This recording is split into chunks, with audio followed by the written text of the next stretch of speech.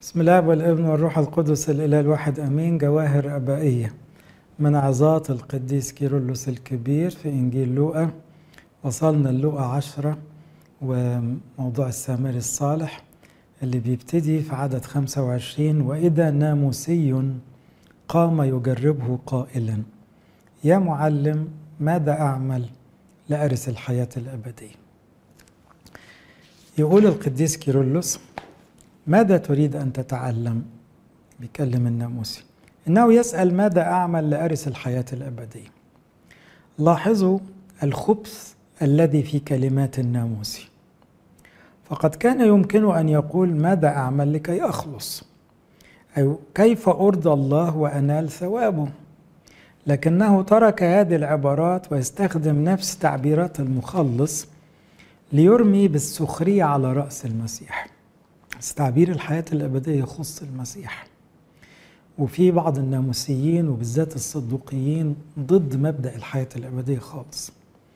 القديس كيرلس اعتبر هذا الناموسي جاي يسخر ويتهكم، فجاي بيستخدم كلام المسيح اللي هو أساسا مش مقتنع به، لأنه لو عاوز يتعلم كان ممكن يجي بلغته هو كيهودي يقول: ماذا أعمل لكي أخلص؟ أو لكي أنال رضا الله. فبيقول هنا أنه استخدم تعبيرات المخلص ليرمي بالسخرية على المسيح الذي اعتاد أن يتكلم باستمرار عن الحياة الأبدية لكل الذين كانوا يقتربون منه. أما الناموسي المتكبر فإنه استخدم هذه التعبيرات ليسخر منه. لو كنت حقا ترغب في التعلم لكنت سمعت منه الكلمات التي تؤدي للحياة الأبدية، لكن لأنك تجربه بخبث فلن تسمع منه غير الوصايا التي أعطيت منذ القديم لموسى. عشان كده المسيح له المجد إدراكا منه أن هذا الناموسي غير مستقيم في قلبه قال له الإجابة اللي ما حدش بيختلف عليها: تحب الرب إلهك من كل قلبك، تحب قريبك كنفسك. الوصيتين العظمتين اللي المفروض كل الناس عارفينهم من اليهود، والمسيح له المجد هو قائلهم في العهد القديم ومكملهم في العهد الجديد بس بمستوى الحب وشرحه. فهنا الناموسي معرفش يمسك على المسيح غلطة، لأنه هو قال له الوصايا العظمى التي هي الوصايا بالتأكيد ليست أجرا للحياة الأبدية بل للحياة الحاضرة. إن شئتم وسمعتم تأكلون خبز الأرض، حسب تفكير اليهود اللي يسمع كلام الناموس اللي هو تحب الرب إلهك وتحب قريبك كنفسك هتاكل خبز الأرض، خير الأرض. وإن أبيتم وتمردتم تؤكلون بالسيف. لأنه يقول له: ما هو مكتوب في الناموس كيف تقرأ؟ يبقى ربنا يسوع رد على الناموسي على سؤاله بسؤال، ودي حكمة من المسيح، لأنه هذا الشخص غير نقي في دافعه، ده جاي بيختبر المسيح فعاوز يحرجه أو يسخر من تعليمه، فقال له: أعمل إيه عشان أدخل الحياة الأبدية بتاعتك يعني اللي بتتكلم عنها؟ قال له: أنت بتقول إيه في الناموس؟ بتقراه إزاي؟ عاوز يقول له الإجابة عندك، أنت عارف مفروض كناموسي. فهنا قال له: ما هو مكتوب في الناموس كيف تقرأ؟ أجاب وقال، ابتدى بقى يسمع: تحب الرب إلهك وهكذا. فخلاه هو اللي يجاوب، لأنه يقول له: ما هو مكتوب في الناموس كيف تقرأ؟ وبعدما كرر الناموسي ما هو مشرع في الناموس، فإن المسيح العالم بكل شيء ليعاقب على شره ويوبخه على قصده الخبيث قال له: بالصواب أجبت، افعل هذا فتحي. لأن دي يعني مؤامرة من الناموسي. قال له: خلاص، ما أنت عارف، روح اعمل اللي أنت بتقوله ده عشان تعيش. فهو جاوب على قد غرضه، وإجابة طبعا 100% سليمة ومقنعة. لقد فقد الناموسي فريسته، يعني كان عاوز يمسك على المسيح غلطة، لا بيقول كلام الناموس، طب يستغلطوا في ايه؟ وأخطأ الهدف، وخبثه لم يحالف التوفيق، فلدغت الحسد توقفت. يعني هو بيحسد المسيح وعاوز يستغلطه، معرفش يستغلطه. وتمزقت شبكة خداعه، دي تعبيرات كيرلس الكبير وهو اللي بيوصف لنا مؤامرة هذا الناموسي. وتعبه لم يأتي بفائدة، كمثل سفينة غرقت لسوء طالعها.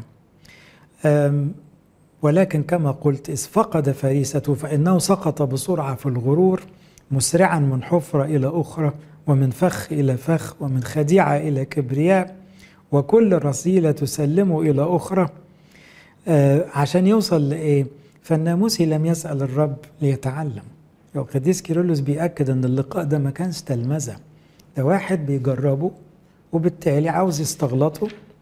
وده اللي قاله بالظبط معلمنا لوقا لما قال إذا ناموسي قام ليجربه. في فرق بين يسأله ويجربه يعني عاوز يمسك عليه غلطة عشان بقى إيه يشهر بيه، وعشان يعتبره ضد موسى، وعشان يعمل الهيصة دي يعني. فهنا هو طبعا فقد المحاولة، أو يعني المسيح أحبطه بالإجابة الناموسية التقليدية. فإذ أراد أن يبرر نفسه، هو زي اللي اتزنق يعني، ما أنت عارف الإجابة، قول كده تحب الرب، أيوة هي دي، تحب الرب إلهك وتحب قريبك كنفسك. الراجل اتزنق، ما عرفش يطلع من المسيح بإجابة تستغلط ربنا يسوع، فحب يبرر نفسه.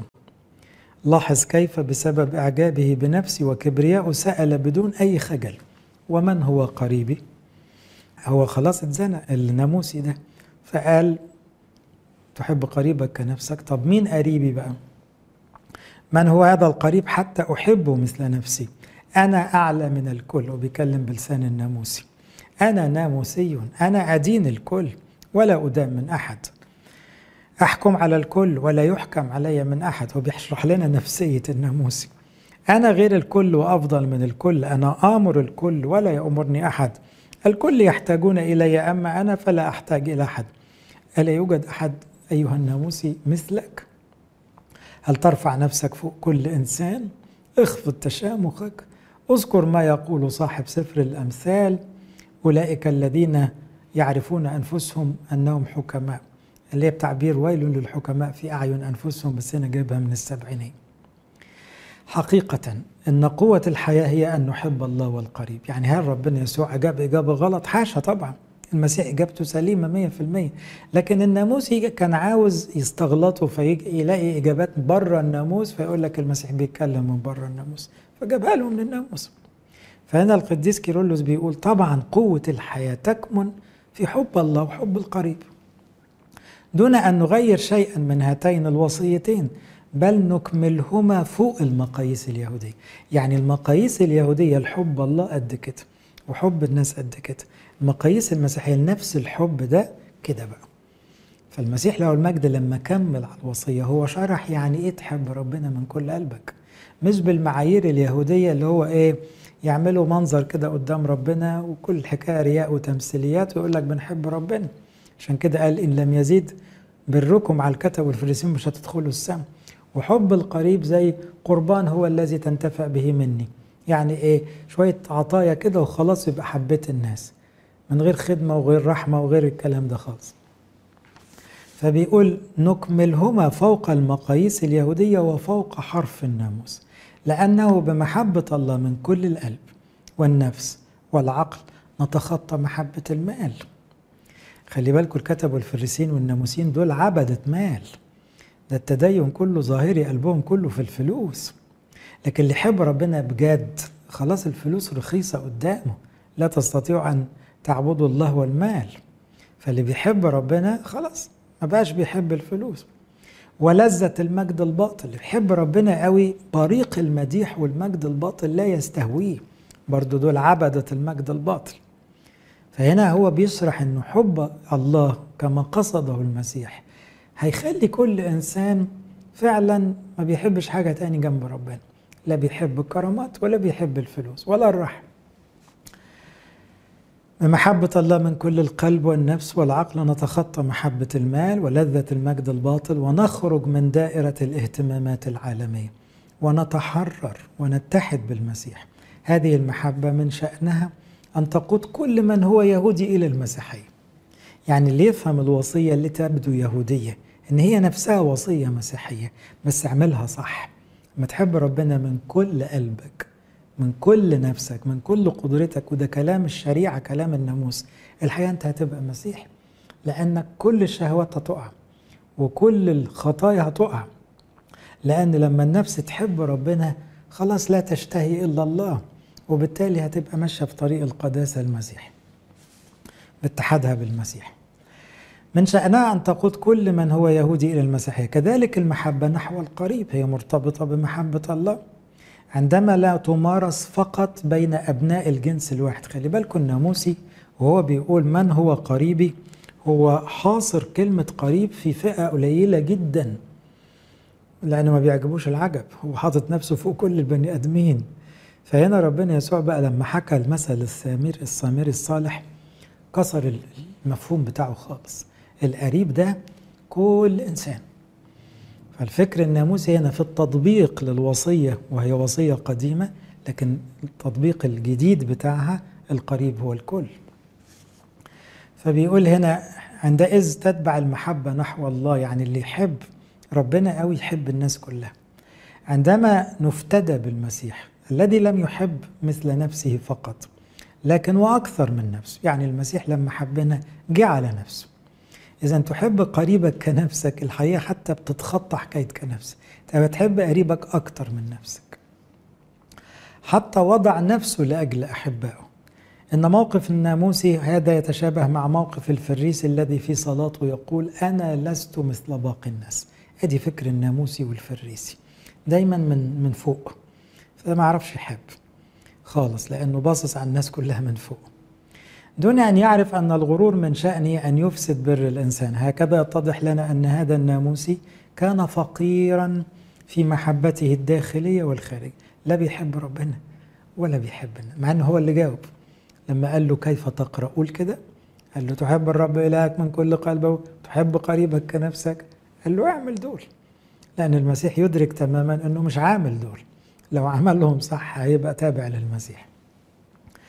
وفي كل ما يتعلق بمحبته نحو القريب كما يقول القديس يوحنا من لا يحب أخاه الذي يبصره كيف يقدر أن يحب الله الذي لم يبصره. لإلهنا كل مجد وكرامة.